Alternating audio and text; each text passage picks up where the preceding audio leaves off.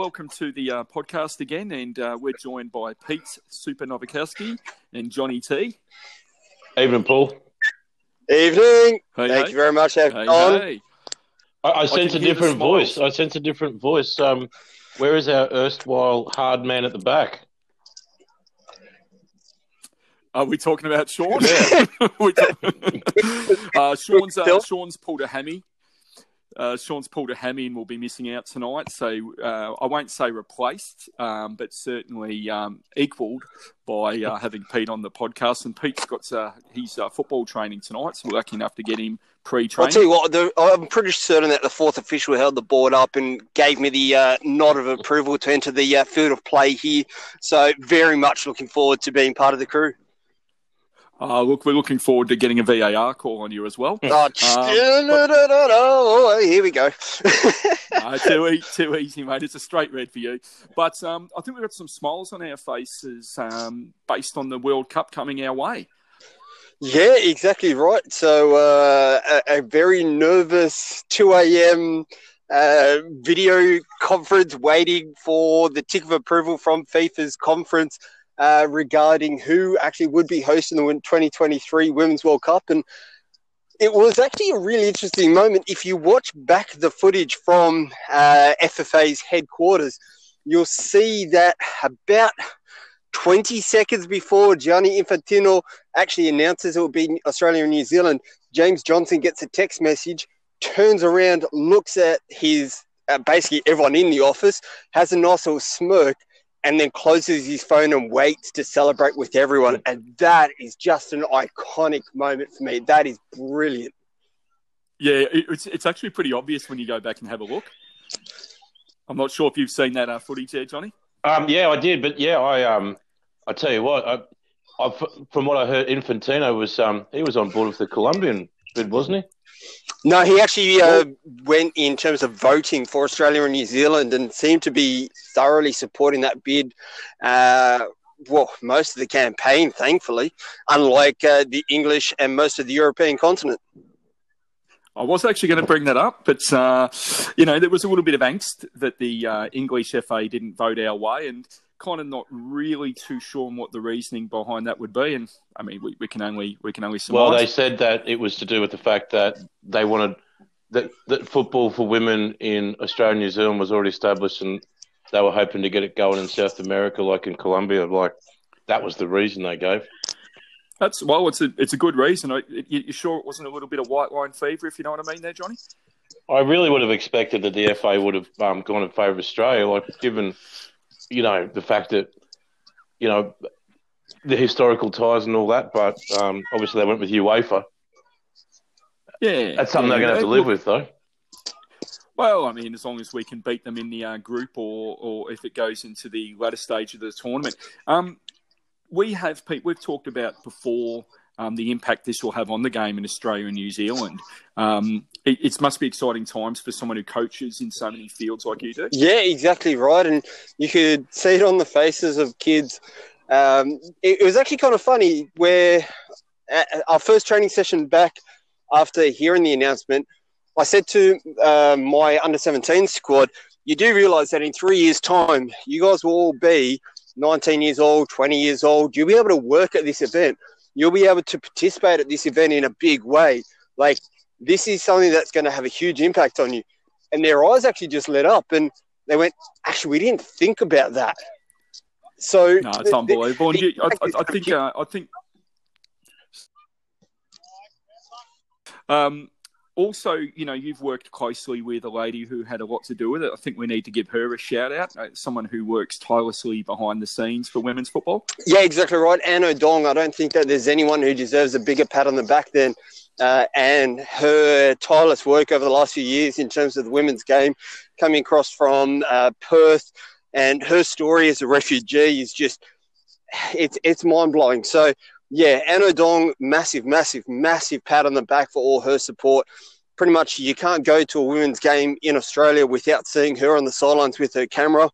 And, yeah, massively well done to her and to the entire FFA bid team. Yeah, it was a fantastic bit of work. John, Pete's been lucky enough to work pretty closely with Anne over the years, and I've been lucky enough to be in her presence as well. And for someone, she is the absolute epitome of someone who does deserve a story on like an ABC kind of show or something, or SBS, because her story, as Pete just said, is absolutely amazing, and she will be the last one who will want to tell. Well, if you said she's come from a refugee background, we spend a lot of time these days not celebrating the amazing contribution that people coming from other places make to Australia, and also the fact that in Australia, people are able to make those contributions. And, what a fantastic thing. And, Paul, one of my biggest, a thing that I'm heavily involved in, I'm actually involved, Pete. I coach women's rugby union. And, I just find that the passion and enthusiasm from all people involved in women's sport is just, it's just such a great place to be around. A classic, if you build it, they'll come. And we focus our girls on, the possibility of the Olympics and stuff like that. We've got girls who then get picked up in AFL and the AFL draft, and the multitasking different sports. And what I find is it reminds me of being a boy growing up in Queensland.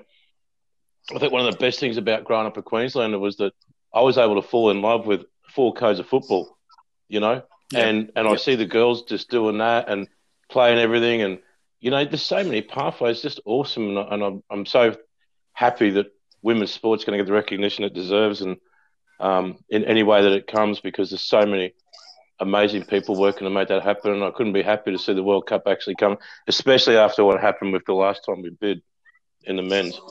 Yeah, exactly right. Well, it's not just the Women's World Cup in 2023, but I believe Australia is bidding for the 2027 Netball World Cup as well. So it's one of those, it's part of the saga, which we know that New South Wales basically wanted to try and bid for 10 World Cups over 10 years. So again, this is a huge impact. It's a legacy that, you know what, we might tease Gladys Berejiklian for a lot that she does, but it's a big pathway. It's a big vision to try and have. It's a potential big lasting legacy that you want to have over the sport. So, yeah, this has potential to be huge over the next few years. Oh, absolutely. And then obviously looking at an Olympic bid after that in Queensland as well. You're looking at back-to-back massive events for the country and giving pathways for so many different people. It's really exciting times. Now, I think something we're going to really need to push over the next year or two is that they start getting some men's sizes in the women's jerseys, because the women's jerseys, the national team jerseys are absolutely fantastic. The designs are flawless, but I can't fit into them.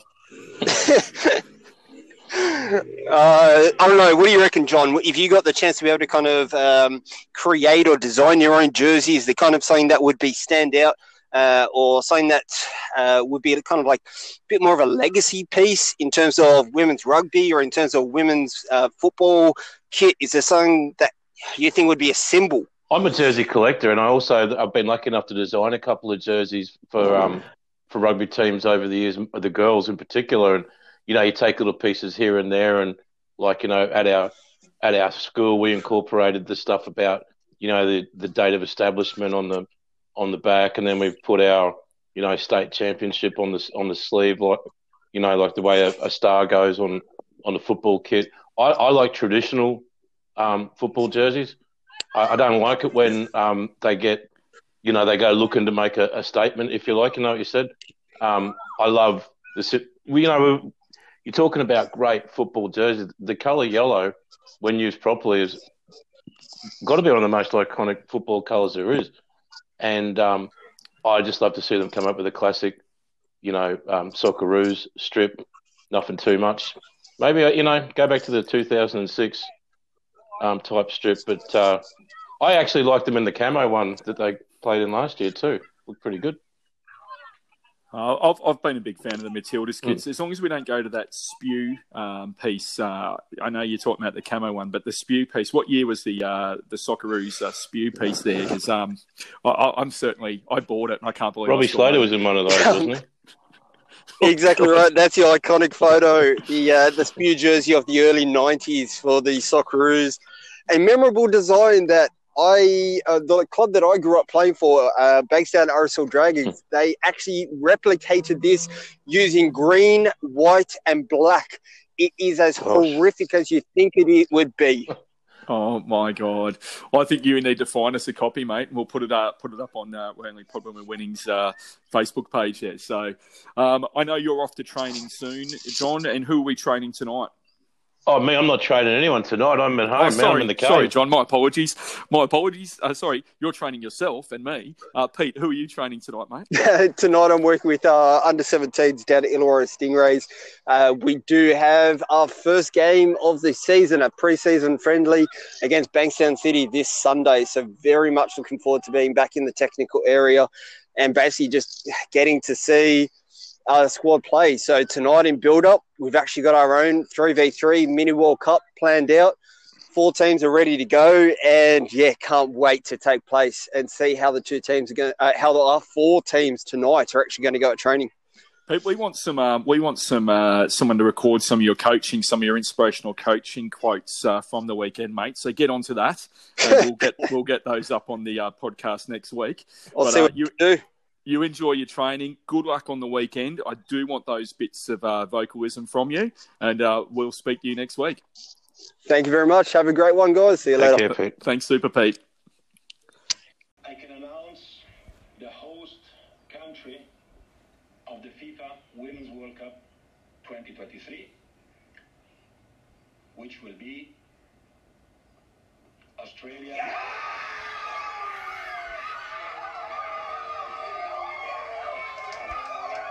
We just were lucky enough to talk to Super Pete there, and he's off to do some coaching, and thank goodness we don't have to join him with his drills. But we were talking about jerseys, and, is there any jerseys from around the world or any different periods? And I'm not necessarily talking about team ones, but more national teams. Is there any that you've kind of liked from other nations? Well, I think when we were speaking to Pete there, I said that the iconic nature of a yellow jersey, maybe with blue shorts on it, is always fantastic. And when I say that, I mean, I like the Brazil... Pardon me. I liked the Brazil when they were in the topper kits, with Socrates and the T-shirt. Yep. I loved Romania at the 94 USA World Cup when Haji's vintage. That was a classic Adidas Romanian jersey, with the 3 blue on the shoulder coming down. They had the 3 the V shape thing. Yeah. And, and Sweden always looks good. Who's the other one? It was yellow. I was thinking about just before. I was like, Colombia. I love Colombia's jersey when they kick. I actually agree with you. I don't like yellow myself, but then I think about the club team Norwich. I don't mind their colours. You are right. Sweden's produced some brilliant tops. Brazil's absolutely. And that Romania top, I can picture it now. It is an absolute belter. With Haji just dancing around there after that 40-metre goal on his left. He was such a great player, man. I've said to you many times that if I'm working out the players who I really love in football, 2 great left footers, Maradona and Haji, he just sits at the top table for me. Love that guy. What a player. And both at the end of their careers, even though they might have been out of shape and sore and everything, still produce those moments of magic that I don't think many other footballers could ever produce. So 100% agree with you. I haven't minded some of Mexico's tops over the years either. I think they've been interesting, a bit different to other countries. I think with Mexico, I look at them and I always think, when you're going to do something, I love Argentina's jersey. Yeah, you're talking about iconic as well, and they've been mainly Adidas for a long time, I think. Pretty much, and look, it's another country that's produced some. They either produce an absolute ripper or a stinker.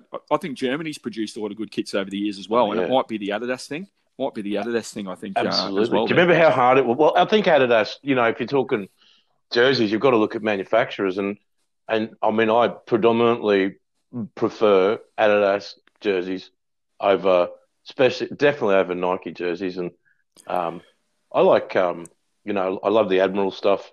You're going to talk about classic old international kits, Belgium and Wales in the Admiral gear. I remember Jan Koolman's getting around in his Belgian kit, or go back as far as John Toshak in a Wales Admiral jersey. I love that stuff, just beautiful. I'm feeling pretty good about my heritage there, mate, because my background is Swedish, Belgium, and Welsh. So, yeah, you might not have even known Well, that. if you put them all together in one those outfit, jerseys. you'll get that spew kit you were talking about for Australia. Oh, geez. I see what I can design there, mate. But look, in future weeks, we'll actually talk about some club jerseys. But I think you're right there. I'm like you. I collect almost any kit you could possibly imagine. I'm not a fan, and we are not paid by Adidas people. We're not paid by anyone. But the Nike ones just seem really uninspiring. They're just not. I think those 3 stripes on the sleeves of Adidas just look strong. Yeah. But there has been other brands. Down the bottom of the pile is Puma. And as a Newcastle fan, I mean, I haven't loved any of the gear they've made for us. And it's funny from an AFL perspective. I've actually loved the Puma gear from Richmond. So it's interesting. They have not produced very good football kits. I agree with that. Everything I've owned of Puma has kind of fallen apart. Yeah, it's fully knitted, and then they've got, I look at my old Newcastle jerseys, and the crest is, it's obviously not like hand woven or anything, but it's some kind of a thread, whereas all the Puma stuff is iron on, and you wash it a few times, and it's no good. I mean, not just the fact I stopped buying them because of the whole Mike Ashley thing, and everybody said stop buying kits, and so I did that. But I just didn't like. I didn't love the jerseys anyway. I didn't even like the word kits. Well, I like calling them jerseys. I had a beautiful Oita Trinita top. They're a team in probably second or third league in Japan now. But I was over there for a while, and they had a blue and yellow top, and they had a duck is their mascot. And I loved the top. It was a Puma top though. Washed it a few times, and all the print came off. And I washed my stuff carefully, inside out, all of that. And you just can't wear them once that happens. No, I don't know. I need a clean kit. It's not only that. I mean, the other thing about the Puma things, and correct me if I'm wrong, but I don't know who they're designing them for when they make the men. You're talking about men's sizing. Like if you get an Adidas jersey, you can get in it, right? But if you've got a Puma, absolutely. It's like you feel like a cat in a sock, and they make you look awful. And then you go the opposite end with Nike, for example. And I know there's a lot of other manufacturers out there, Umbro and so forth.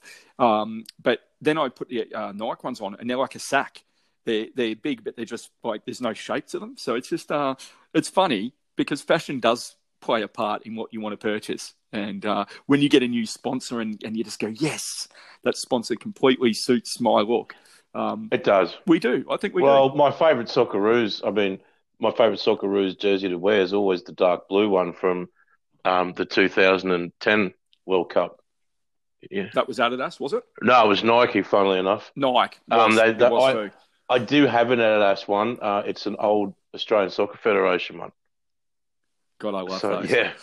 But, yeah, it's all good. Talking about Australia, mate, we've got the A-League to very little heralding has relaunched their season, which is going to play from July 16 to August 12. So there's only going to be one day where there's not a game on. So they're going to have all their, I don't know what's going to happen with the Victorian teams, but it looks like they've got most of the fixturing where the Victorian teams will kind of play each other. So it's going to be interesting to see what happens there because Brisbane Roar play Melbourne Victory on about the 28th of July. That's going to be at Bankwest Stadium. So it's just, they're doing a bit of a hub thing as well with a lot of to be announced.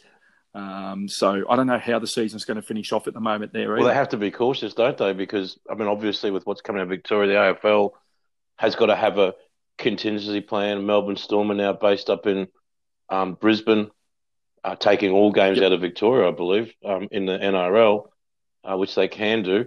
Yeah, they definitely. Rugby's going to have to work out what it's doing because you've still got the Rebels down in Vic. So, obviously the A-League has got time to get this right. I think being on every day is a good thing. It might be a bit like, what do we call it? The cricket, the 2020 stuff. Yeah, so the Big Bash. Yeah, where you sit down every night and you go, look, I'll tell you, watch a game tonight, and then tomorrow night you go, I better go to the gym because my wife's telling me I've got to go. You might miss that game. It'll be good. Well, good. It's going to be good for the people of the Gold Coast because I believe the only game that Brisbane Roar will play as part of the campaign in Queensland. It's actually going to be at Seabus Super Stadium because of all the congestion of games. So that's pretty interesting as well. It's a great place to watch footy. You know that from the Gold Coast United days. And look, it's going to be like the old days because with social distancing and crowd restrictions, should get a crowd just like we used to get. Maybe 200 or 300. Back, baby. The beach is back, baby. I don't even know if we should talk about the Clive Palmer days. I think we've done that to death over the years. Mr. Menzies. Yeah, they were fun days. Remember, doubling up and having to work as the medics for the team because they couldn't, they didn't have anybody organised. Okay. And that is a true story. That is a true story that we were asked to go down and be stretcher bearers for a match whilst we were reporting. What's his name with the current Australian captain lying on the deck? Oh, my God. Yeah. Some of the beauty of the A-League, those times won't be forgotten. So the season finishes on the 12th of August, the regular season. Then they go straight into finals a couple of days later. So basically from the 15th to the 23rd will be the finals. So the finals, it's just going to be non-stop football. Well, I think it's like a tournament. I think you have to approach it like a tournament, like it's not obviously not the World Cup, but it's basically going to be tournament play, isn't it? Day in, day out, get ready, go, and then play the finals. If you qualify, what do you make of the Robbie Fowler stuff, Paul? And I suppose, I've got to put my Raw hat on. I don't hide the fact I'm a massive Raw fan. It's been a really split. There's been people that have been happy he's not coming back, others who are upset in the way it's happened. But I think for me personally, I'm not phased at all. If someone doesn't want to coach my team, if someone doesn't want to manage my team, I don't care. Does that make sense? I'm not saying, good riddance, nick off, never come back. But by the same token, you don't want to come back. Why did you go in the first place to a dangerous situation? Well, it can't be a health thing because it's obviously a whole lot safer to be in Queensland than it is to be over there. And, he's got experience of living in Queensland, having played for the North Queensland Fury. Personally, myself, I'm disappointed that the club, in hindsight, ever hired him. Because whilst, let's make no mistake about it, anyone who's going to be managing in the A-League who's got a high profile is definitely using it as a stepping stone. We're not foolish enough to think that's not the case. But by the same token, I think you've got to see out your commitments, and the club was probably short-sighted in signing him. Well, it seemed like an opportunity to get in the papers and make a big splash and all that stuff, all this God this and God that. And, it's gone the way that you would have anticipated, which is they probably won't win that many games and he'll be looking somewhere else for a much bigger payday. And well, good luck to him. I don't harbour any ill feeling. I probably never had any positive feelings, so I didn't have any negative. I wasn't that invested in him being my manager. I'd rather my team play attractive football. And I've had a recent couple of arguments with some other media personalities, and won't bring up their name, about football and, that I'm hard to please. Well, I should be hard to please. If I love my football, I want to watch attractive football. Truth doesn't lie, right? People talk about statistics, and I don't want to use statistics, but if you've scored 25 goals in 22 games, is that attractive football? It's a really interesting philosophical debate, and probably I'll lay my cards out on the table. We've spoken many times before. I follow a club that perennially underperforms. I follow a club where the fans make massive demands on the style that you're supposed to play. I don't care for that position. I'm more interested in result. I watch other clubs that don't have that kind of myopic introspection when it comes to getting results. And you know what they do? They get results. And what one person considers attractive football, to me, might bore the pants off me. And you can go all the way back to when the Serie A was the biggest league in the world. And we used to make a joke playing in the backyard, me and my brothers, which was, okay, well, I'll get on my side of the half and you get over there and we'll just pass it sideways for an hour. But you know what it was? It was really effective. And then you can talk about, definitely. The way Tiki-Taka came in. Man, I couldn't stand watching that stuff. But I had people there was always a lot of people. You know how there's always a big queue of people trying to tell you what you should think about watching the game of football? Yeah. Yep. No, you know what? I don't actually agree with you. I think you play to the skill set you have in your team. And I think the art of being a great coach and a great club is to be able to say, right now, these are the players I've got. and this is how we're going to set up, and this is what we're going to do. Yeah. And I think if remember when the Raw was the biggest deal in the A League, and they were an awesome football team, and everyone's saying, "Oh, we'll do this." No, I don't believe that Ains was necessarily copying someone else's style. I think what he was doing was he had his own vision, what he wanted to put in place, but he had the skill set. Now, once those players are out, you can't play like that anymore. Yeah, I think it's a bit of both, isn't it? It's the chicken or the egg. And it's one of the things I love talking to you guys about football, that we can have completely different views on different different things, and still love the game. I do want to see attractive, fast football. I don't want to see 38 passes backwards in the back of the field, and then we might lump it up with 5 minutes to go. And that's what I've seen firsthand from the Raw. Yes, 18-19 was horrific. But 19-20 style of football has not been fun to watch. I've been to most Brisbane Roar games over the past decade or more, and this has been some of the worst football I've ever gone to watch. But that goes hand in hand too with really bad results, doesn't it? Look, absolutely. And they have improved. It was pointed out by someone, look, are you not satisfied with their improvement? But, at the moment, the Roar's in fourth. We'll just quickly look at the ladder for you, mate. And right now we have anywhere down to ninth really is a chance to make the finals. We've got Newcastle Jets on 24 points. They've played 22 games. And then you've got teams like Perth and Western United who've only played 20 games, and they're in fifth and sixth. So at the moment, realistically, from ninth up to top, not ninth up to second can change. Obviously, Sydney's so far out in front. They're 8 points clear of second, 3 games in hand. So, they've had a great year. But, besides that, it's been a pretty poor standard of football across the board. Yeah, well, the A-League was having is really in a transitional mode right now, isn't it? Yeah, it is. It's trying to find itself. And I tell you what, it needs to find itself pretty quickly, because it wouldn't surprise me, honestly, if women's football takes over. I know this is probably a little bit out there, but what would you rather watch? Because to me, I'd rather watch the women's league.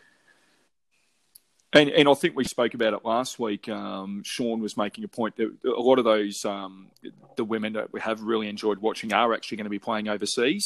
So we're going to lose a lot of that. We're going to see a lot of good young female players come through. So that's going to be interesting with the Winter League. We're going to see a lot of back-to-back games. The women play before the men, which I'm not sure what people's views are on that. But I'll if I get to see 2 games of football, I'm going to go. That's just me. Well, I think what you'll get there is a debate about who should play first and who should play second. But they can flip. They can flip it. But if it's going to be TV is going to dictate it. Really, let's be honest. TV dictates everything in that regards. If you'd like, we might have a look at some other leagues.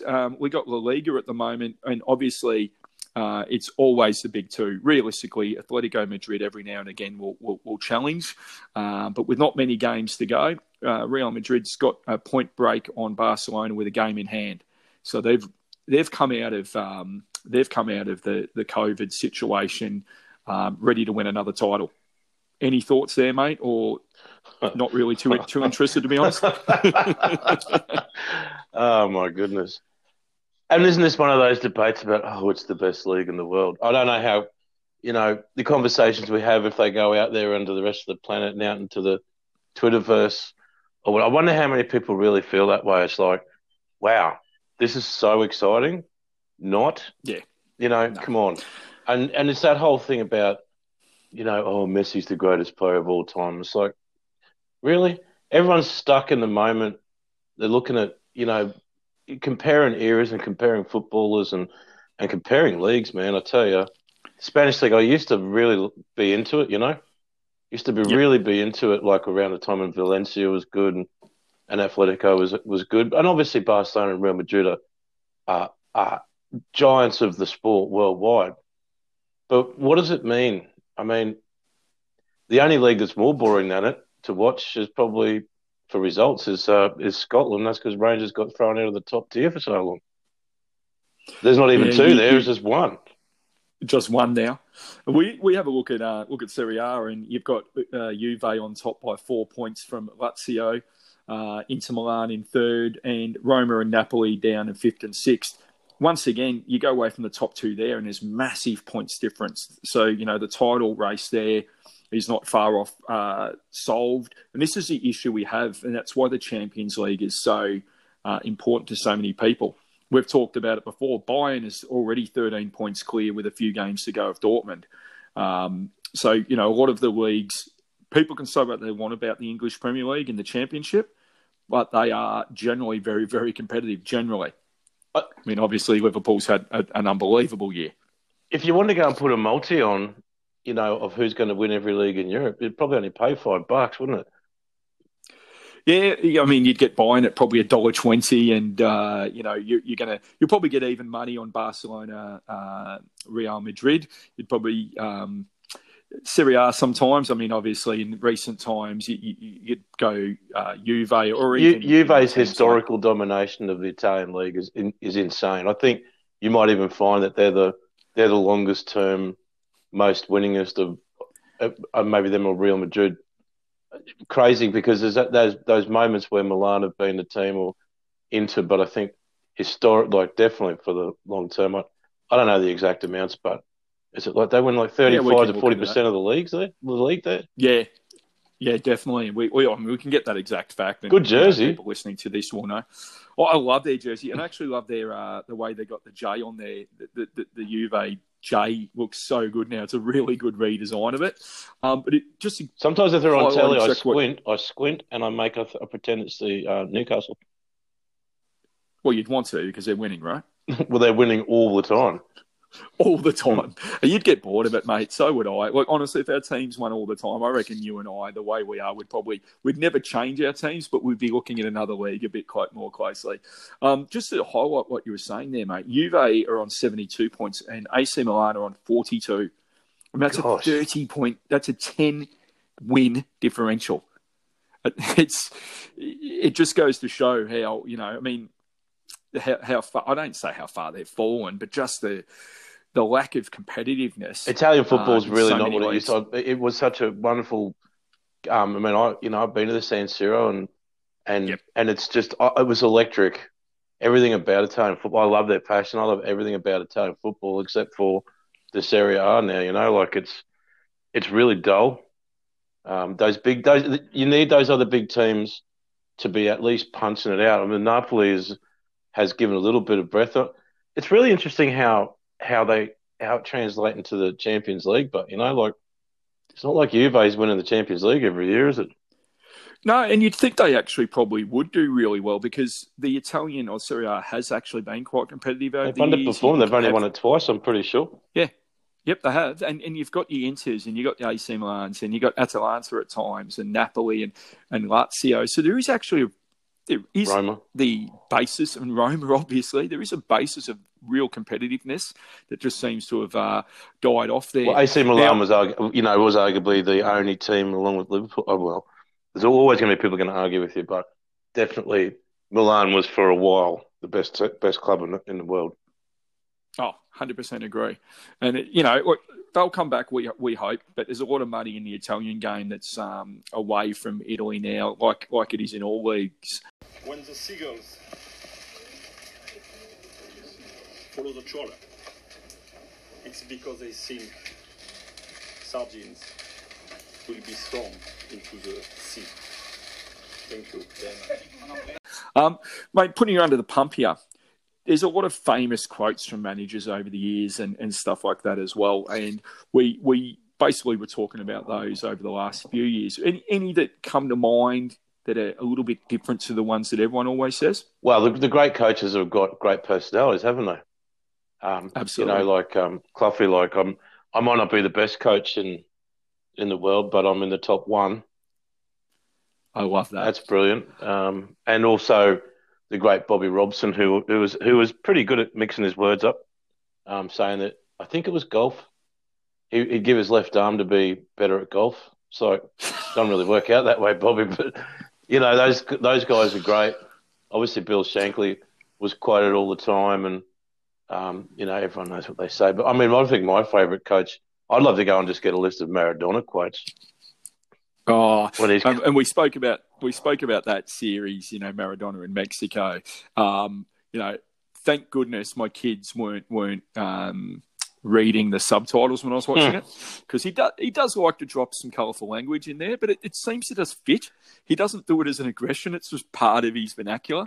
God, some of the stuff he says is hilarious. Well, he was nicknamed the Urchin when he was coming through, wasn't he? Like he's a street guy. He's a real street fighter. Yeah, and the personality goes with it. If anything, that Maradona in Mexico showed the passion he still had for football. It really did. I was actually, as a couple of the people said, and the press lady said for them, and I'm sorry I can't remember her name, she was saying this could have been a mess. A lot of people are expecting this to be a mess, but he's just done everything we wanted.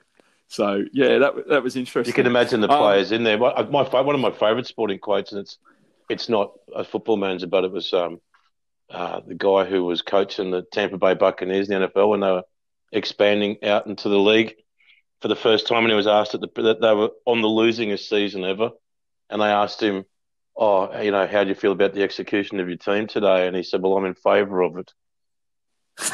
Yes, I do remember that.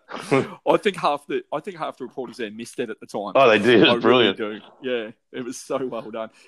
We have to give a bit of a shout out to our fallen comrade at the moment, Shawnee, and he, obviously Sean, for anyone who knows him, is a massive Leeds fan, one of the biggest you're ever going to meet. So my quote that I'm going to pull out tonight is from Don Revie, and he was talking about the winger Eddie Gray. You better say his name right. Did I say it wrong? I think you'll find it's Revie. It is too. Okay, well there you go. Because thank you for correcting that. And if I'm wrong, I'll wear it. No, you are right. I'm wrong, and I'm always happy to be wrong. But he said of Eddie Gray, when he plays on snow, he doesn't even leave footprints. Now, I just love that kind of thing, because obviously he probably has pre-rehearsed it, but he still came out with it in a press conference in a time where they weren't press trained either. So that's one of mine. You definitely like the guys who can actually play it off the cuff, and they're in their press conferences and they're just dropping bombs. Usually comes, I think, when they're angry. That's the best times for a good quote. Well, I mean, I'll drop I won't put the F-bomb in it, but Sir Alex Ferguson said many years ago as well, my greatest challenge is not what's happening at the moment. My greatest challenge was knocking Liverpool right off their perch. And you can print that. Now, that came from anger, and I really enjoyed that one. And I'm not the biggest Manchester United fan. Yeah, well, he's definitely the best coach. Well, for me, he's the number one coach of my lifetime. And, he was quite right. And with Liverpool being back on top now, it's a good time to reflect that, when I was a kid, Liverpool was a team, they won everything. They were the dominant team. And my feelings for Liverpool never quite changed throughout the time when they didn't win the league. You think about what a great some clubs just make things happen. I was talking about results, So Liverpool doesn't win the league for, whatever it was, 25, 30 years. In the meantime, they sneak two European Cups, because that's just what they do. They win a bunch of FA Cups, they do this, they do that. And, many congratulations to them. But I said, Fergie, what did he win, 13 of them or something like that? It was a lot. Look, I reckon he could have coached anyone. And, you don't have to love a club to respect a club. And just look at them now. Look at Man U now. They can spend all the money in the world they want, but without the right gaffer, they're going to struggle. And gaffers and players, they both have to combine. You take one away from the other, it does make a difference. Absolutely. There's no doubt about that. Now, any funny incidents from the football world that you can remember that you want to bring up? I mean, obvious one comes to me is, Cantona deciding to, jump up and kung fu kick a supporter in the crowd. Those days are probably gone. I remember watching that. Well, Newcastle's we've got the wonderful occasion of our own players going toe-to-toe and getting sent off in the middle of the pitch. Just embarrassing. It doesn't get any... I still don't laugh at it, but I understand why people laugh at us. That was one of the low points, actually, of my fandom. Watching that. Watching your own team fight. Yeah. Well, if I can talk about other sports, and I know that I remember when Richmond was sponsored by Drink and Drive Bloody Idiots, and I think in that same season we had 3 players done for drink driving. So, that's I don't know if that's coincidence or irony, or you can choose, go and look up the meanings of any of those things. But, oh, my God, you get into bed with certain sponsors or certain things, you can't really blame them. You get big personalities bring funniness to clubs. Like, I'm sure that wherever Gazza was, there was always plenty going. I'd love to have had one of those, there's in behind the scenes cameras at a club when Gazza was playing at, whether it's at Spurs or at Lazio or something like that, to actually see the stories actually playing themselves out there with him and his carry on. So I just think that he would have. It would have been a really sad but brilliant documentary of seeing Gazza, I reckon. I still think there's room for one to come out, but seeing him behind the scenes, I'm not sure if you'd have laughed or cried at times. Well, it was funny. Oh, absolutely. I mean, but also sad to see someone that that talented in a way. I mean, obviously there's the old the dentist chair. When was that? Would have been the 96 Euro 96. Yeah. But there might have been something related with alcohol and a dentist chair pre-tournament, but maybe we'll let people look that up and have a look at that as well. But super talented, and people can say, "Oh, it's a shame," addictions and so forth took hold, but it's some of those addictions or that addictive personality that make them the sporting person they are as well. The personality, but also the drive can come from that kind of addictive personality to want to be the best. A lot of the greatest players in any sport, but football is the same. A lot of the greatest players are not necessarily the sort of person you want your daughter to marry. They've got really different types of people. Some are crazy, some are selfish, some are mad. You've got you go through the greatest players. You've got George Best, obviously. Everyone knows about his life off the field. Yep. And he had an amazing life. He was married several times. Amazing dude. Always love him talking about after he got his kidneys, was his liver replacement? He got kidney, whatever it was. He got a new one in, and probably both. And he said, "Okay, straight off to the bar for a drink. We're good to go." There was, Maradona. Obviously, we talk about him a lot. Johan Cruyff was a guy who certainly didn't seem to be surrounded by friends, and he left the Dutch program in a strange way, like he didn't play at the '78 World Cup. And then you've got, say, a guy like Roy Keane, personality, left the club at Man United. Him and Fergie fell apart. Different players have got those guys are a bit triggered, aren't they? Have to be. Yeah, I think genius in almost anything, whether it's movie actors, whether it's sport, writing, everything. It takes up a certain part of the brain where other things probably have to. I know we're going psychology here, but true genius, you look at anyone who's a true genius and they're flawed in other areas, because you can't be a genius in one area and be a genius in every other. Who was the guy who founded Apple again? Steve Jobs? Yeah. Obviously an absolute genius, but not always potentially the nicest person to those who had, gone through the journey with him. So true genius comes at a cost. And in these days of the 24-hour news cycle, whatever it is that, if you're a great player on the field, you have to be incredibly careful of it to even have a normal, to look like a half normal, because once that veneer's gone, it's like a Tiger Woods or, it's gone. It never comes back. So... Yeah, and I've often spoken to the kids and everything about it, and they're like, "You love sports so much, would have you loved to have been a sporting star?" And of course, growing up when I was young, I would have loved to have been a sporting star. But then you think, I know about you, but I feel like I've got one of the greatest lives ever, because I am able to do what I love. I don't have to be monitored. If I fart in my sleep, it's not going to be on Twitter the next morning. And I actually love the life I've got. And maybe it's my age as well. I'm not sure about you, but I feel that I don't idolize anyone anymore, because people are human and they're going to make mistakes. If I was a sports star,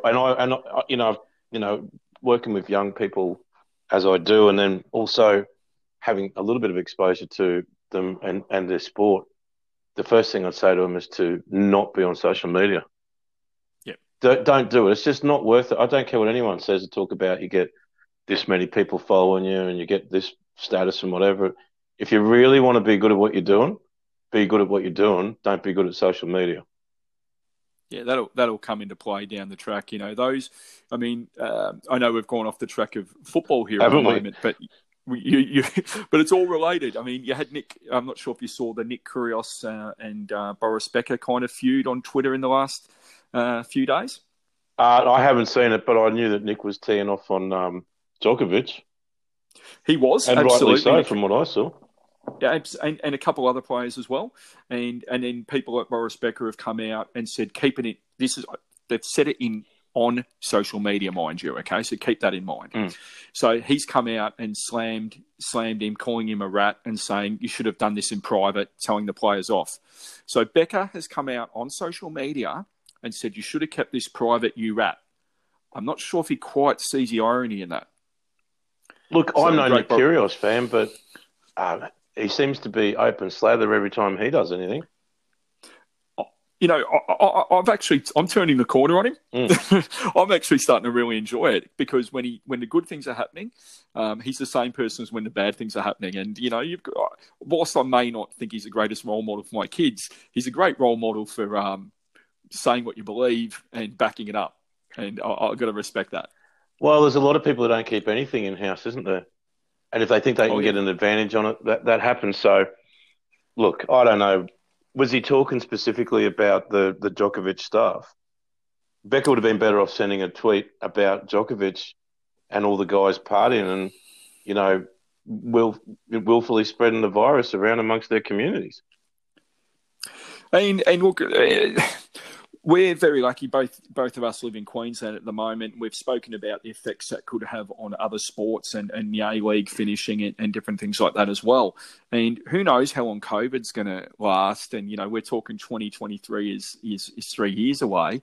But if we're not socially responsible and there is no, I don't want to say cure, if there is no kind of vaccine and so forth, this could affect the 2023 Women's World Cup. I mean, I might be sounding over the top, but if we don't kind of practice social responsibility, they're talking about a second very bad strain of flu coming out of China as well. I don't know, man. I've got no doubt that, look, everybody's been, we're going away from the topic, but, you know, we've been allowed to be blasé about the disease in, you know, Queensland and mostly, and I think in Australia, because we've been very lucky that, you know, our institutions have done a good job of actually making decisions, making them quickly. I think if we talk about football clubs and management, I think, you know, leadership at any level is about making decisions and being decisive with it. And I think you've seen that not happen in other parts of the world where it's going crazy at the moment. And I definitely don't think there's going to be much happening next year that's much different than what's going on now. And yeah, I do have a feeling that if the 2023 World Cup does go ahead, it might be the first main world event that's going on for ages. And the best thing we've got going for us is that they could come in and be, you know, it might be the fact that no one travels with them. Yeah, I mean, we love our football, but we love human life and people's rights a lot more. And I just think that, you know, we've seen people even in Queensland, you know, men leaving the toilets, not washing hands, people not wiping down trolleys, all these things we take for granted. We just need to be more vigilant. We need to not call people out. We just need to remind people. And, you know, if we love our sport, we love the people in our life, we've just got to do it, mate. I've been surprised when I've been watching the sport on TV, whether it was rugby league or, you know, AFL with the small crowds they've been letting in. What I don't get is why, if there's only 100 people at the ground, why are they all sitting on a line? Yeah. Like, yeah. What's that all about? Like, how not about just have everyone sit like 8 seats apart because there's a whole ground there? And that could be an occupational health and safety thing. They might need to, spreading people out, they might need to have a certain amount of people per space, like a certain amount of stewards and so forth. I'd like to know those kind of things. And I haven't actually been able to find some of those rulings because that could be the reason they're doing that as well. Saying, look, we only have a certain amount of stewards, so you've got to sit in this space and you've got to sit in that space. And I don't know. Well, that doesn't make any sense at all. You're trying to get the game back up. I thought visually it looked ridiculous, and especially given everything else that's going on. But anyway, man, look, I mean, let's fingers crossed that Leeds stay up. Well, I have to make a a quick retraction on last week. I had a bit of a. I'm going to make a bit of a missive here, and I apologise to any Manchester United goalkeeper fans out there, because I said I'd keep Martin Dubravka and he's going to make a howler against your lot. And, it cost us that game. I couldn't believe it. And, obviously Man United are having a much better time than us. And also I sit here this week and we're out of the FA Cup. I think not having a crowd really hurt us. I think from what I read, and Steve Bruce said as much, he said, when there's a gap in class between the two teams, the crowd really can lift you. I think it really hurt us there. But, it is what it is. It's a shocking week for me. I do apologise, mate. But before we go, Aston Villa in 19th and Watford in 16th. There's 1 point keeping teams in and out of relegation. So even though I'm in dire straits with Villa, there's still only 1 point away from safety. So anything can happen with 6 games to go. Some results have gone our way. We're not playing good football. Leeds look like they're almost certainly going up now. They are one of the biggest supporter bases in the world, one of the most passionate, and it's going to be good to see them back in the Premier League next year for sure. It's going to be one of the best things to happen in the Premier League for years. And that's one of the things that people talk about, if you're following a team that's not right at the top, when you go down, it's just devastating for everybody. And then getting back up is not necessarily that easy. And Leeds have been away for a long time. And I think them coming back into the Premier League, and I don't know if we've got many fans of some of the smaller teams in the Premier League, but I like having teams like Leeds. And I actually like having teams like Aston Villa. When we come back up, as much as I bag on you, it's great to see. I love seeing those actual teams playing in the top flight. Yeah, look, I do too. But by the same token, we've been talking about the lack of kind of variety in sport around the world. You've got teams like Wolves. Wolves are only 2 points out of a Champions League spot. Bitter rivals, obviously, of Villa. You got Burnley up in the top 8, and there's some really good stories there. I do fear for Norwich going down. They've had a horrendous season, and they're going to lose some real quality players because they're bottom of the Prem, but they've got some absolute quality there, and I don't think they're going to come up. They're not going to bounce back straight away. Well, Wolves and Burnley, to be fair, have got storied histories though. They do. They could argue that they're big clubs. Not massive giants, but they both won titles. Oh, 100%. And that's the beauty of the English game. I think that's why so many people around the world absolutely love it. And from, we're obviously biased. You're Newcastle, Shawnee's Leeds, I'm Villa. So, if people want us to talk about smaller teams, you only have to look at the Championship and the team down the bottom, Luton on 40 points.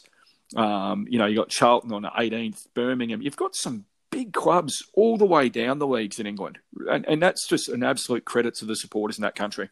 Look at Sunderland in the third tier, man. They've won. I think that they rank as far as winning, league titles in England. I'm pretty sure they're either 6th or 7th all time. They're right up there. And, mate, I fell in love with that Sunderland Till I Die show. I was so sad when I got to the last episode. Yeah, the good people. Well, the people of the Northeast are special people, man, and I enjoyed that show a lot. Oh, and look, except for the result. Exactly, but I never thought I'd go into watching a show that didn't have a lot to do with me, didn't have a lot to do with a massive team, and enjoy it as much as I have. So next week, mate, we might talk about some more football shows. We got off a bit of football track, but everything that's happening in the world at the moment is relevant to football, and it's just been a really weird 2020. We just probably want to say finally to anyone doing it tough, you can give us a bell.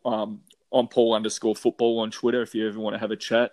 You can follow us on Facebook at We Only Pod When We're Winning. Just reach out. We'll talk football with you at any time. Probably not 3 or 4 in the morning, but that's usually when we're watching games. But do reach out. It's a really hard time for a lot of people. There's Men's Helpline, there's Lifeline, there's a lot of those Beyond Blue, Black Dog Foundation. Do reach out to those experts in the field. Football is not life, Some managers might say it's far more important than that, but it's not true. Gosh, so do reach out to those organisations. Wow, we're now doing the shout outs and disclaimers. I think one of the things, and I really what I enjoy is that, one of the things I've really gone off with football and the media in the last few years is that I used to love watching ESPN World Football and stuff like that, and I never missed an episode. Listen to podcasts, get anything I could, read it, all that. But with the ESPNization of football that's happening, they only talk about the big clubs, and they talk about, it literally is a conversation that's really mired in, Real Madrid and Barcelona and in England. They only really talk about Man U and Liverpool and sometimes Chelsea, and I find that football. I love the history of the game throughout the world. I love to hear from people who don't follow those clubs. Mate, look, we've got a lot of friends in common who follow teams like Barnsley and Charlton and QPR and stuff like that. And I've been to a lot of those grounds, and obviously you would have as well. And one of my favourite ever sporting days was I just decided to go and see Charlton play, and I think they might have been First Division a few years ago. It's called the Valley, isn't it? At the Valley, and it was just one of the great days. It smelt like football. They were so inviting. I sat there.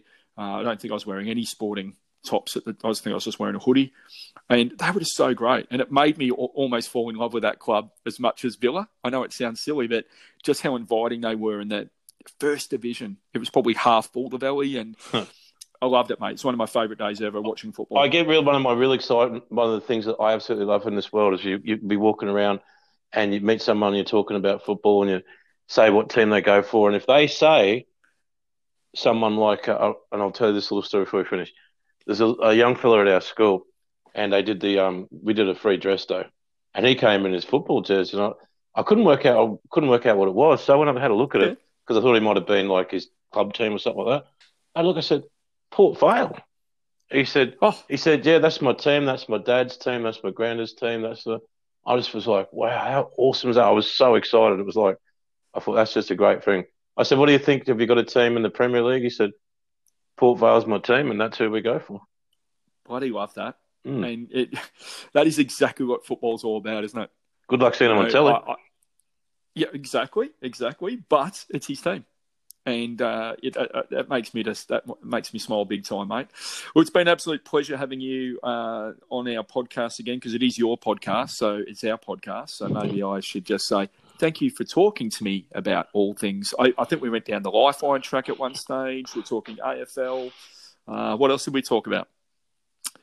Almost anything. Oh, my faux pas with Mr. Infantino and his vote. No, that's all good. He'll pay us later. It's all good. I think Pete and yourself missed out on my line about the FA and the white line fever there for Colombia, but maybe I should not have said that right then. I prefer. Well, we did get to Colombia anyway, and we didn't talk about any of the marching powder or, Rene Higuita for the Fatness podcast either. And his super scorpion kicks. We only pod when we're winning, and we're going to speak to you guys next week. Cheers, mate. So he said Thursday, 4:00. Thursday. So Thursday comes along, he calls a meeting, gets all the players in the dressing room, and he puts a towel down on the floor and a football on it. He always used to put a towel on the floor with the ball, and he'd kick the ball off the towel and say, that's when we play with the ball on the floor. So he comes in with a plastic bag. There was obviously something heavy in the bag, and he puts the ball on the towel. And now he walks back to the back of the dressing room and he says, young man, to Stuart Pearce, how do you think you played for England in midweek? He said, I done all right. He said, I didn't think so. I thought you were shocking. What do you think, lads? And nobody said anything. So he's gone, well, our captain, lads, is a fraud. So Pearcey said, what do you mean? He goes, well, on last week's programme, page 9, bottom left corner, there's an advert in there. Stuart Pearce Electrics. Explain what's that? He said, well, when I was playing non-league, we had electrical family business, and I'm just trying to keep the business going. lads, our captain's a fraud. He said, what do you mean? He said, well, if my Barbara rings that number, are you going to answer it if her light bulb's gone in her house? He said, no, it'd be my brother. Well, you're a fraud then, son, because it says you'll come. And if you're any good at that, he opens the bag, takes the bag over to him, takes an iron out of the bag. My Barbara's iron is broken. Fix it by Saturday or you're not playing. Walked out. So Pacey's fixed the iron. He's fixed it and put it on his desk Saturday morning to make sure he played. That's how you get your feet back on the ground. Thanks for listening to another episode of We Only Pod When We're Winning. If you want to follow us on Facebook at We Only Pod When We're Winning, you'll see our ugly mugs on there, and you can join in a bit of banter, or you can follow me on Paul_football on Twitter. Yours in football.